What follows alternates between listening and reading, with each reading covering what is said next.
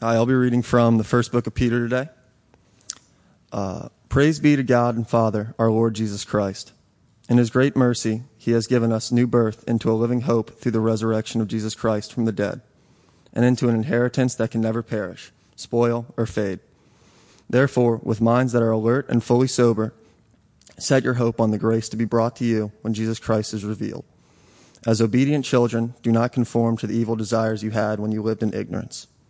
But just as he who has called you holy, so be holy in all you do. For it is written, be holy because I am holy. Not that you have purified yourselves by obeying the truth, so that you have sincere love for each other. Love one another deeply from the heart. For you have been born again, not of perishable seed, but of imperishable, through the living and enduring word of God. Thank you. All right. Thank you, little fella. That's my nephew, Franklin. Appreciate him reading today. Youth Sunday today. We're eventually going to get Pastor Matt Comar up here. That's going to be exciting when that happens. Good morning, everybody. Great to see you. For those of you joining online, good morning. Thank you for joining. Kind of rhymes. I came up with that myself. Anyway, so good to see everybody here today. So, you all know this. Those of you who watch online, you might know this, but we have a parking challenge, right? We have a parking challenge here with the big lot gone, and we're coming in around this way. And I just want to pause for a moment and thank the parking team, because I think they're doing a great job. Yes. Fantastic team. So, you know that they're serving you. You know they're helping you. You know they have some new toys to help you get to the door sooner. You saw that this morning outside, okay? But there's something else that you might not know, is that they're walking around, or they're driving around some now, right? The neighborhood, they're picking up trash. They're saying hello to all of our neighbors. They got a warm smile on their face. So they're actually making an impact in the community as well while they're out there. And I think that's absolutely awesome. So when you see one of our parking team members, just give them the thumbs up. Could you do that? Just say, awesome what you're doing, not just for us, but for everybody. All right, we're talking about hope. We're in this series on hope. The book, the letter of Peter, 1 Peter, all about hope. That's the focus. It's all about hope. Peter's the apostle of hope, the apostle of encouragement. And so we're in America. What we're told is we're suffering from an epidemic of hopelessness. So we're laser focusing on this topic of hope for 4 weeks, and we are now in week number 3. What did we say in week number 1? We said in week number 1 that the word hope in the Bible is used differently than what we use today. So when I say hope, right, I hope the Redskins win. Right, that's a wishful thought. It's probably not going to happen, but it's a wishful thought. Okay, that we do it. When the Bible uses the word hope, it's a certainty. It's a no-so. It's not a hope-so. It's a no-so. How could it be a no-so?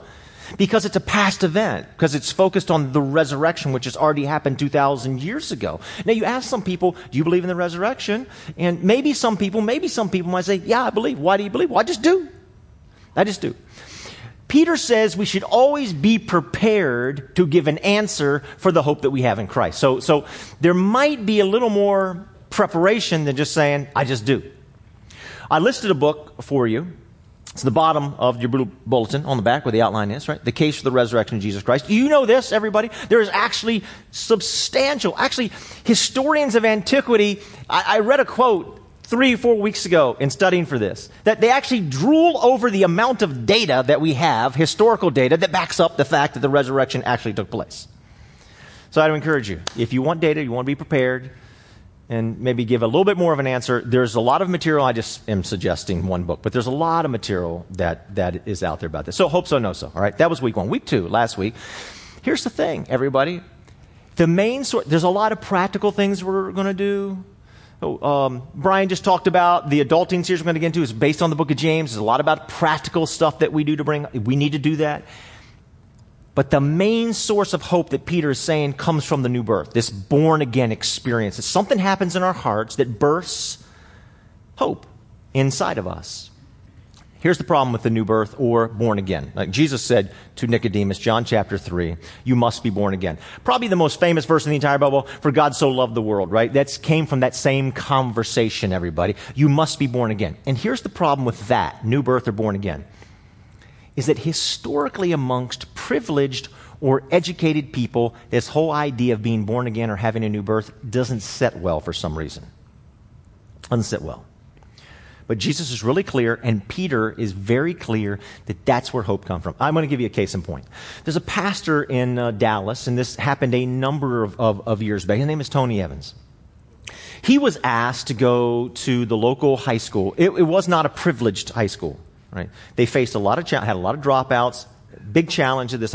Would you please come and speak? All right. Not after school, not rent out the facility and speak. No. I want you to come. We're going to call a whole assembly. We're going to bring all the students down to the gym or the theater, whatever. And go ahead, do your thing.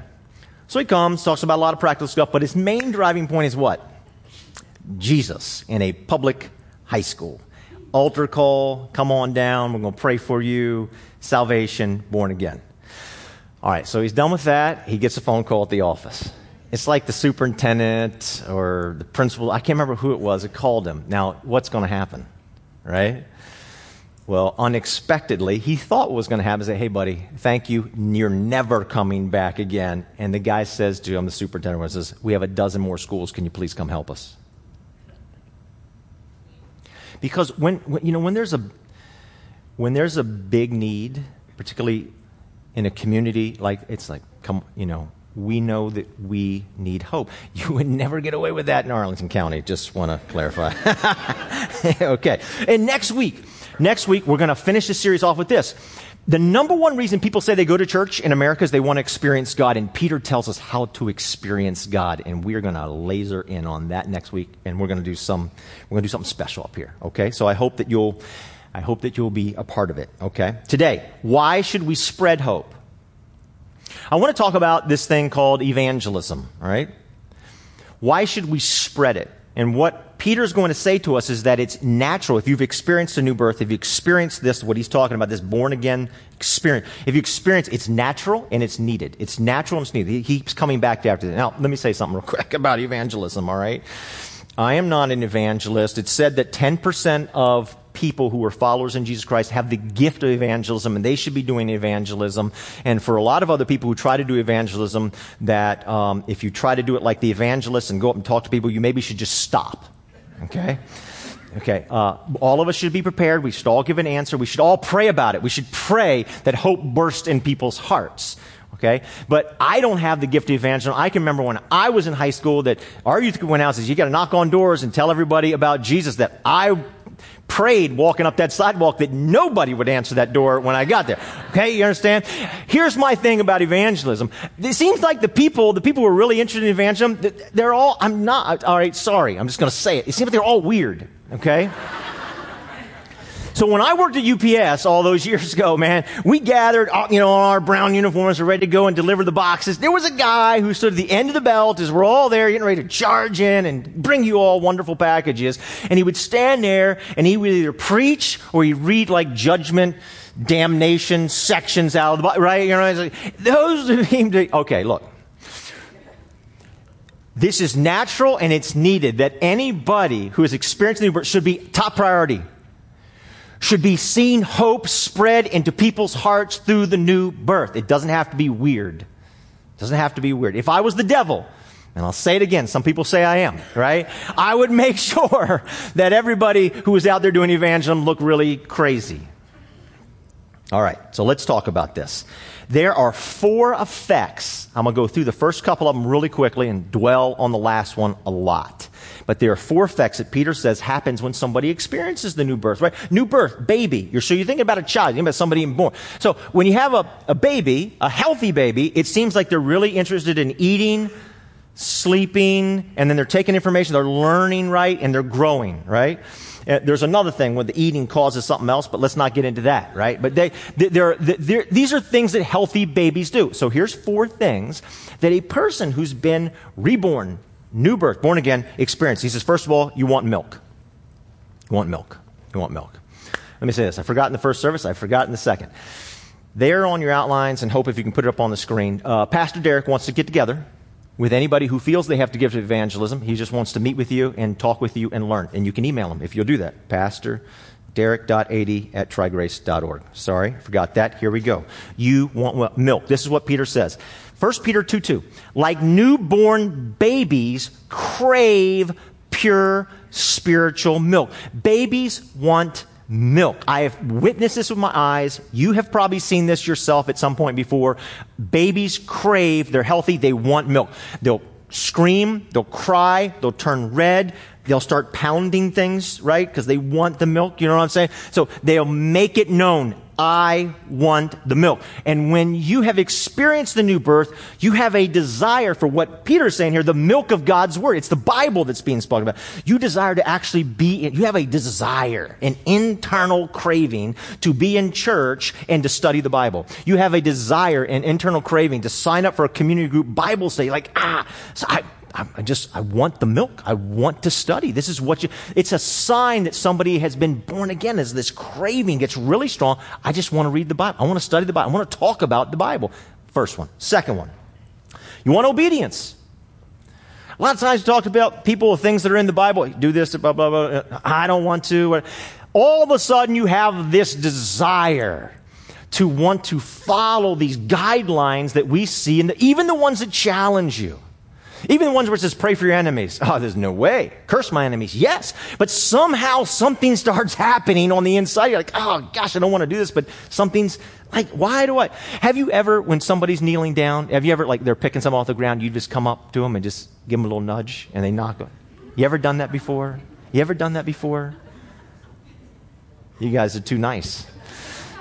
I've done that before. It's awesome. They just say, you just did that little nudge and boom, they topple over. So when you have experienced the new birth, you're like leaning. You're going. You want to, for whatever, even if it's not natural to you, even if it's something you don't want to do, there's something's happened inside your heart. You're like, but I want to. I want to do these things. It's the second thing that we feel. All right, third thing. You want love. He says it in verse number 22. He says, you have sincere love. Notice the word, sincere love for each other. Love one another. How? Deeply. So something's happened deep. Now listen, this is where we got to give some context. Who is he writing to? He's writing to a group of people that are had been deeply divided. You think we got problems? They had serious problems. They wouldn't eat with each other, wouldn't go in each other's homes, wouldn't associate with each other. It was bad. It was bad. They were divided along race, class, everything. It was bad. The animosity was tremendous. And now he's saying you have sincere love for each other. People who could not previously get along outside of the church, who deeply, deeply hated each other, now for some reason are getting along swimmingly well inside of the church. How? It's the new birth, and this is historically true. This historically happened in the church as people experienced the new birth. All of a sudden, they deeply, sincerely from the heart. Here's the thing, everybody. We're all nice people in this room, right? You're all nice, right? Who says they're nice? Anybody in this room nice? If you're sitting next to a nice person, raise your hand. Okay, someone didn't raise your hand, all right? But look, we all try to be nice, and there's people like at work or in your neighborhood, and deep down in your heart, you can't stand them. But you act nice to them in public. And then you go inside of your house. And what do? Oh man, you just let it go. Or you get on the phone with your family or friend and you just let it, right? Those people who irritate you so much, this new birth starts working something deep in your heart. And then deep down, sincere, not fake, sincere. And something happens. That's the power of the new birth. It is so, we desperately need it. Who thinks we desperately need it? I think we desperately need it. We need a power, not an external conforming power to say, hey, you should do this. We need something that comes up from the inside of us, that's organic, that's coming right out of our hearts on the inside. He says in chapter 2, verse number 7, he says, you should honor your king. What? Can I tell you something about their king? Can I tell you something about their emperor, who they had? Bad guys. I mean, they were after Christians. You think about Nero, the Emperor Nero, right? So a few years after Peter writes this, Nero comes on the scene. Probably put to death Peter. Probably is the one who crucified. He says, you should honor the king. What? So they were imprisoning Christians. They were throwing Christians to the lions. They were taking homes, taking families, taking lives, taking money. Hated. He says, honor the king. How do you do that? Jesus, pray for your enemies. How do you do that? Something so powerful. Would this help us today? Something so powerful got into their hearts and transformed it that they sincerely, deep down inside of their hearts, loved each other. Here's one. President Truman used to say this a lot. I love this quote. He says, "The only new thing in this world is the history you don't know." The only new thing in this world is a history you don't know. I want to strongly encourage you to become a history buff. Really. To know we're one history fan over here, okay? To know your history. Where did the idea of civil rights come from? Where did the idea of human rights come from? Where did the idea of equal rights come from? Huh? You think some of the brilliant people of the past, it was so obvious to them? It wasn't obvious to Aristotle. Not at all. Some people were just meant to be servants and slaves. That's just who they are. You can find it. Quotes all over the internet. Right? It wasn't so obvious to us. Everybody said, it wasn't obvious. It wasn't obvious till somebody came along. His name was Jesus Christ. And his followers got born again. And something changed their hearts so powerfully. Do you realize, even though the Christians were so persecuted, Rodney Stark wrote a lot about this in The Rise of Christianity, right? But you could read it in many different sources.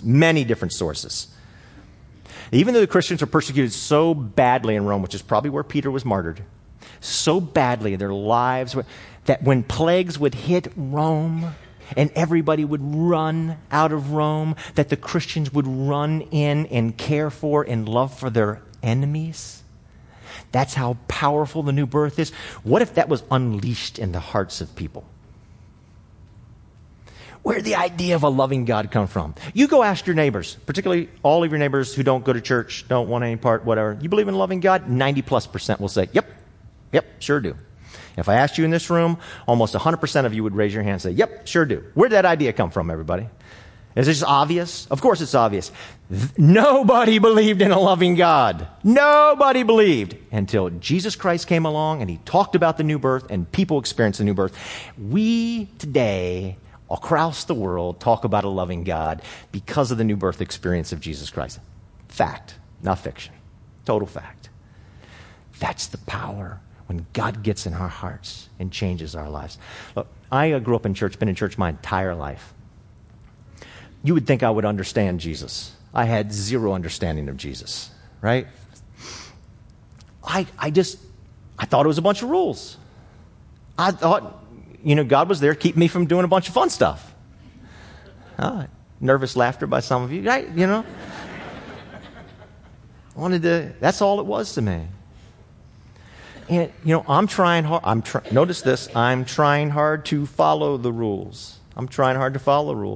And because of that, because Christianity was a religion to me, it was a list of things that I do, and I was trying hard, and maybe other people weren't trying hard. Here's the nature of the beast, everybody. It just makes us, if it's something that we do, it makes us you have to begin to do this.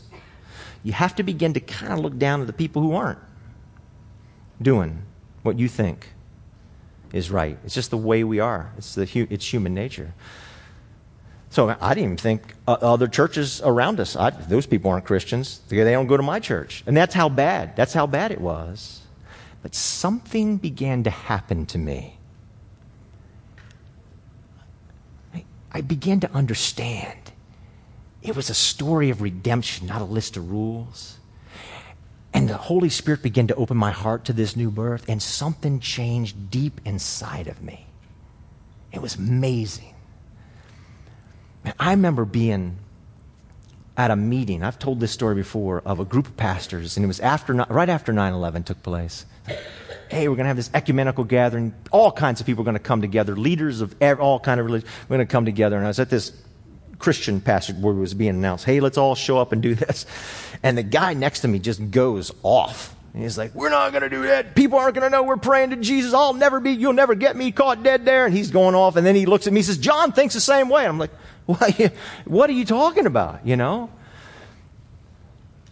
We feel this separation. We feel we have to put other people down. We have to clarify something so strongly that, hey, this is... I feel strongly today more than ever about Jesus Christ. But I don't feel this need to put people in their place because of my belief in Jesus. And I feel this hope inside of me that's organic, not forced. I got to sit in first class one time. It was amazing. I could never afford it. It was on an international flight, long story, circumstance. I got to sit, it was incredible. I was like a kid in a candy shop. This is phenomenal, you know? And they're like serving you like you get on first, and they're just, like you have your own private person that's way. It was just absolutely fantastic. I was so happy. There's a guy across the hall, he paid his way on. He wasn't happy. You know why? Because he earned his way there. He was entitled to that seat. He worked for that seat. There's the gospel of Jesus Christ. You earn your way there, no hope. But if you see it's all Jesus Christ, the story of Jesus Christ, oh my goodness, something's going to birth inside of you, and it's going to be so wonderful and powerful. Last thing I want to say, and then Matt's going to come up and help us out here. You want to spread hope. Man, you do. You just want to spread. It's just, that's a part of the new birth. It's just something, right? You've got to spread hope. You look at a world, you want to tell people a list of rules. I want to go to the disciples here for just a minute, okay? Once we build a case, all right? But you can't. Like, I've got to let people know about the hope there is. You know what the Bible says in the book of Romans? It says everything written in the Bible is written for us to give us hope. If you read the Bible and you're seeing something besides hope coming out of those pages, something's not, I'm just saying, according to the Bible, something's not right. So you should see hope just rising off of those pages. And so you want to spread that hope. And Lord knows we need that hope. Here's what it says. All right, here's what you need to know, right? Verse 3 to verse 12, chapter 1. Verse 3 to verse 12 of chapter 1, one long sentence in Greek. It's one long, whopping sentence. And it's all about we have a living hope because we have a living Savior. That's what it's all about. Death is enemy number one. Philosophers tell us that all the time. Death renders everything meaningless. Jesus focuses. Enemy number one, death, deals with death so that we could have hope. Okay? One long. Then verse 13 starts with this word, therefore. So one long sentence, then therefore. Here's the imperative. So it's saying, because of this, here's what you need to make sure that you do. So here's the imperative. Then he says this, therefore, with minds that are alert, fully sober, set your hope on the grace. So he's saying this. I want you to be alert and sober, to focus on the grace. The grace references the gospel, which we've been saying the gospel is a summation of the entire Bible, right? And it's the story of Jesus Christ that's found in all the pages of the Bible, start to finish, that really what the entire Bible is about. It's the story of Jesus Christ and his incredible love for us, right? We've been talking about that, so I won't belabor that point. I want to talk about the words that he chooses to use here. You have to stay alert. So two things, alert and sober-minded. Alert. He uses a word here to be totally, so actually the word he uses is when you would take your robe back, they wore robes back then, and you would tuck it all up because you're ready to run. Like put me in, coach. I'm not sitting on the sideline with my robe down. I'm over here with the robe. So it harkens back to the Israelites who were in Egypt. And God says, hey, I want you to eat the Passover supper, ready to leave Egypt. I want you to eat with your robe all tucked up because you got to be ready to roll. It's game time. I'm focused. Put me in, coach. I'm ready to go. There's no ADD moments here. I'm totally focused on this. What are you focused on? You're focused on the gospel. You're focused on the story. Don't lose focus. Second thing, sober-minded. Don't be drunk. Now, what happens when you get drunk? Don't answer. When you get drunk, you have a tendency to kind of wander off. So, two buddies of mine, they went to see the Redskin game. And one of my friends drank a little bit too much. It could be because he was feeling hopeless and miserable about the Redskins. Okay? And he drank a lot. So when he got back to my buddy's house, he had drank so much that my other buddy said, hey, you can't drive home like this. You're going to have to spend the night here with me. Now, he's out of it, okay? So he comes in and goes into the bedroom. Boom, he's out. In the middle of the night, he's got to get up, okay? He gets up. He's disoriented. He's still from the drinking all the alcohol. He's not really sure where he is. He thinks he's in his home. He's not in his home. So when he goes in the bathroom and he comes out of the bathroom, the way he normally turns to go back to either his room, and in this case, he was just going to fall down. He has a little daughter who's going to fall down in her bed and fall asleep. He turned to go and was going to fall down in her bed. Instead, he was in his friend's house, so he got in his friend's bed with his friend and his wife. Okay. And he's laying there kind of out of it, sleeping, and he's thinking he's running his fingers through his daughter, his little 4-year-old daughter's hair. He's actually running his fingers through his buddy's wife's hair. Okay. This is awkward. We wander off. We wander off. And what Peter is trying to say here is you got to stay focused on this one thing, because here's what it's all about. Peter himself, in the book of Galatians, Paul calls him out. Says, Peter, you are acting what? You're acting like a racist. And Paul calls him out. Says, Peter, right, you were hanging out, you're eating ham all the time with the Gentiles, and now the Jews come to town, you won't have anything to do with the Gentiles anymore. So he calls them out. What does he say to him? He says, thou shalt not be a racist. He doesn't do that. You should read it in Galatians. He says, you are ignoring the gospel message of Jesus Christ. Because when a person focuses on the gospel and they're reborn, and then you continue to be sober, no ADD moments, no drunken moments, you're focused on that, God continues to work in your heart. It's not thou shalt not. It's always the story of the gospel that has the power to go deep down in our hearts and to change us. It's amazing. My family, we took a walk on Roosevelt Island. Anybody been to Roosevelt Island right down the street here? It's a wonderful place. Somebody needs to clean up the memorial. We should take it on as a church because it's a beautiful memorial with wonderful sayings all around it. Great quotes from President Roosevelt. Really amazing. He's got this one quote there. And he says this, if I had to choose between peace and righteousness, I'd choose righteousness. Now here, I'm going to tell you why this is so important. It's because we talk a lot about peace, peace, peace. The Bible says this. Peace, peace. There is no peace. We need peace in this world. And we should keep talking, and we should keep educating, and we should keep working, and we should keep doing that. But what the Bible says, and what Roosevelt, I think, is saying here, is we can't find that real peace that we're looking for by external measures. Something's got to get down deep in our hearts. It's called the new birth. That's what the Bible calls it. And work organically inside it, not an external conforming, an internal transformation in our hearts. That's why, everybody, we need to be really, really interested in spreading the hope of the gospel message of Jesus Christ to other people. Now, Brother Comar's going to come and help me. And we're going to close this out. Okay.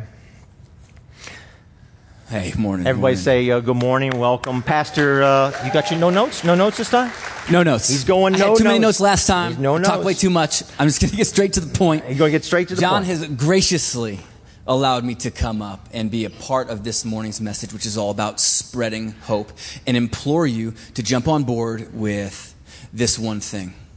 It is seeing hope be spread in our middle schools and high schools this year. Anybody with me on that? Yes. Yes. So, listen, the real goal for my time here is to get you to pray with us. Whether it's not with us in person, or if it is with us in person. But here's the thing. This Wednesday, September 6th, we are having a prayer throwdown for our middle schools and high schools.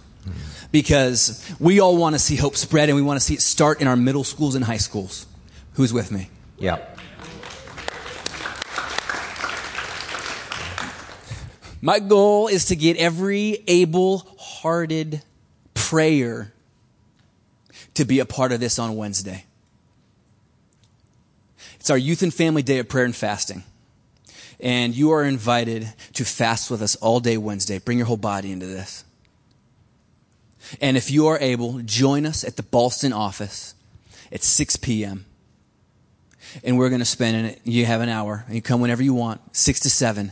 Move freely between 5 different rooms of focused prayer for our middle schoolers, our high schoolers, their schools, their administrations, their teachers, their communities, the families, the parents, for wisdom, for Young Life and Wildlife, amazing organizations that bring hope into our schools. And then at 7 o'clock, we're going to break the fast together, and we're going to have a meal. And we're going to share community. But John gave me a few minutes to convince you that this is not something that you should miss. Because we absolutely cannot have another school year this year like we had last year. TV show called 13 Reasons came out. Lots of different opinions about it. I don't encourage you to watch it.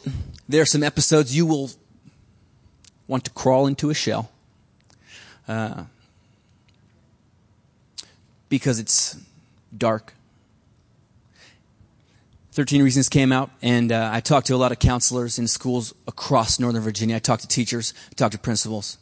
And here's what they say. They said, you know, you can watch that show as an adult, and you could see the intention.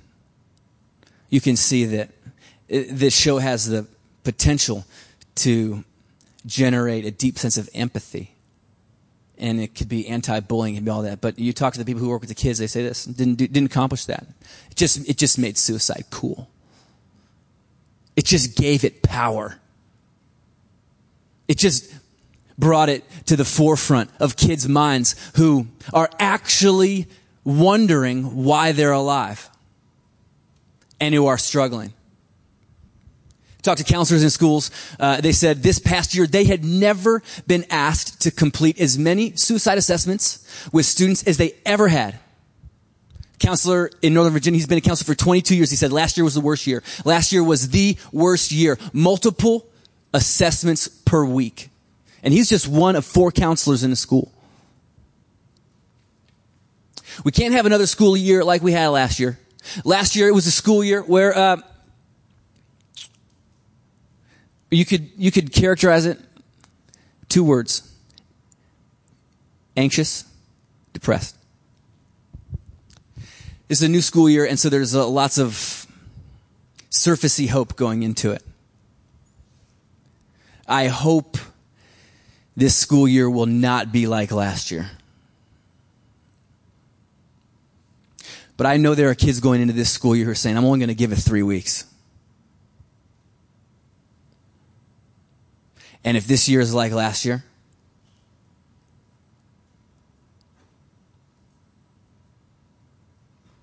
then I'm not sure. Postmodernism tells them that God is a fairy tale. And it's a joke to believe in him. Social media isolates you. Research proven. Wealth causes you to think about everything you have that should satisfy you, and then you realize, oh, I'm not totally satisfied. And all these factors bring us to a point where this is a reality. Suicide is the second leading cause of death for our teenagers. Second leading cause of death behind accidents. Almost 20% of deaths, kids ages 10 to 18, are suicide. We've got a generation who's wondering why they're alive. We've got a generation who is ready for a new birth into a living hope. Teenagers, man, they're so passionate. They got all this new gray matter. They got all this new gray matter, and they're able to contextualize themselves in light of eternity and realize, okay, I've got a life now. What do I do with it? And I need a reason. And I want it. I want so badly something to live my life for.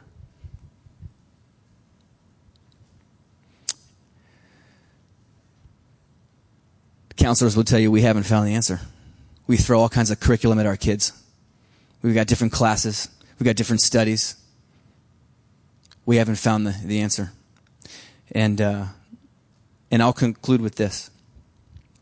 We're going to pray for our teens, and we're going to pray that across Northern Virginia, we see in our schools new birth into living hope. You've got a bunch of teens in this church who are excited about this. In fact, a few months back, I want to show you a picture. We took a group to the beach. We left at 3:30 in the morning, and we said, hey, everybody, let's talk about what's going on in the schools. let's talk about hope. Let's talk about freedom. Let's talk about the way that God has provided for us to cross over into freedom, because these are the conversations we're going to have at fall. And we want pictures that will help us talk about it. Grace Community Church, these are your teens. These are your teens that said, hey, let's think about the way in which God has provided Israel to cross over into freedom, because our generation needs an exodus like that. Because our generation needs a new birth into a living hope. And so let's put ourselves in this position, and let's take some pictures, and let's give us a way to talk about this. And so our prayer is that God would reveal himself in mighty ways this year. The Exodus, the neat thing about the Exodus, when God provided a way for his people to cross over into freedom, when he gave them the new birth into a living hope, it all started when he heard the cries of his people. And we're closing down this morning. And I just want to say, Wednesday, pray with us. Let's spread hope, and let's see it start in our middle schools, in our high schools this year. Amen. Thank you, Matt. Thank you, buddy.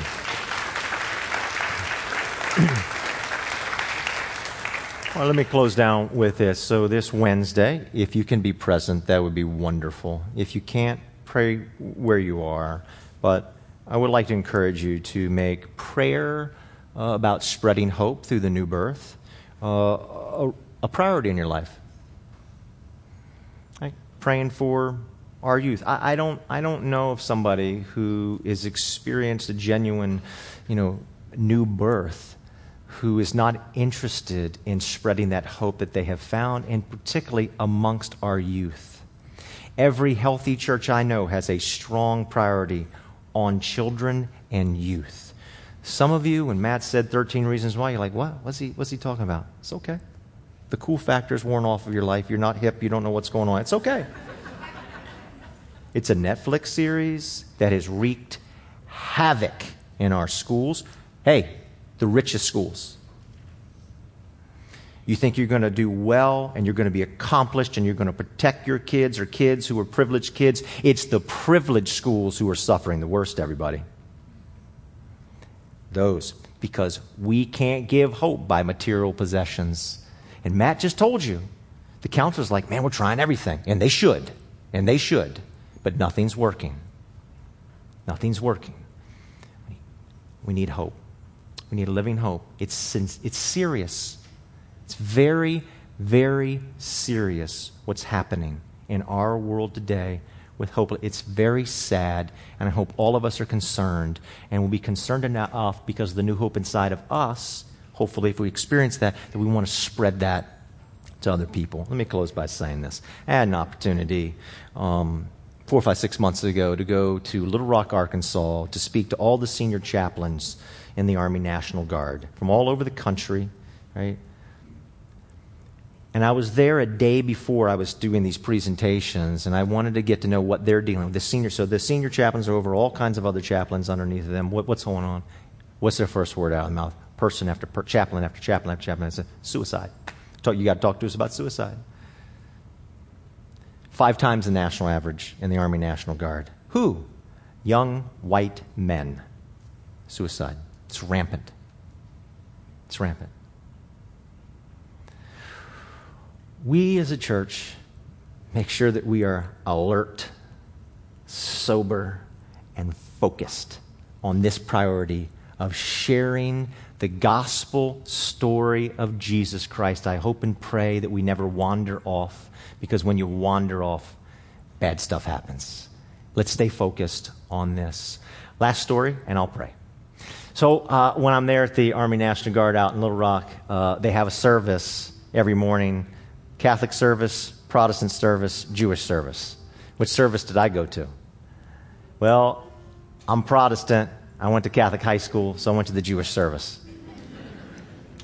It was awesome. Got to meet the rabbi. He said something, and some of you Bible people are getting ready to say, what did you say? This is going to be very interesting, because that's what I did when he said this. You find the story we've been saying this, the story of Jesus is cover to cover.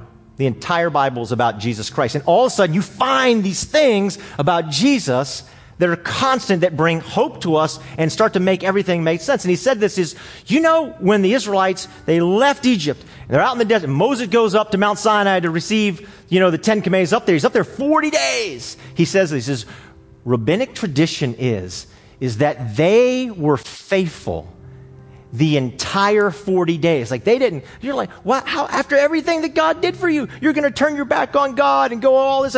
They were faithful the entire time, except, everybody, for the last 6 hours.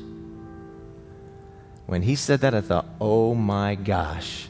Now, some of you Bible people know what I'm talking about. How long did Jesus Christ hang on the cross in the worst possible conditions? What does the Gospel of Matthew tell us? 6 hours. Yesterday I just did the funeral for my father-in-law. For all of his life, he could never come to peace in terms with God because it was always falling short.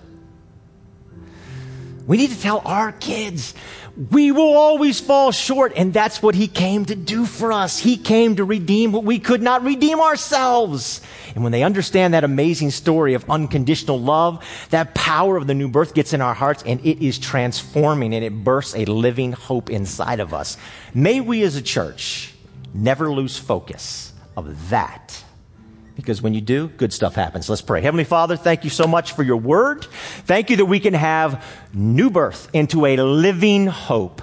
Lord, remind us all week to pray. Pray for our neighbors, our coworkers, our friends, our enemies, that they might experience living hope through the new birth. And Father, for our children and youth who are going through so much, this suicide rate is a result of hopelessness and depression and anxiety that is going off the charts. God, just let them be exposed to your presence and the understanding of your unconditional, wondrous, amazing, unrelenting love for them, that they would be able to live life with a new hope and a new purpose to the glory of Jesus Christ. Thank you, Lord, that we can come before you in your holy name. Everybody said, amen. Thanks for listening to this week's message. Grace Community Church, a church for people who don't go to church, meets on Sundays at 9:30 a.m. and 11 a.m. in Arlington, Virginia. Connect with us anytime at trygrace.org.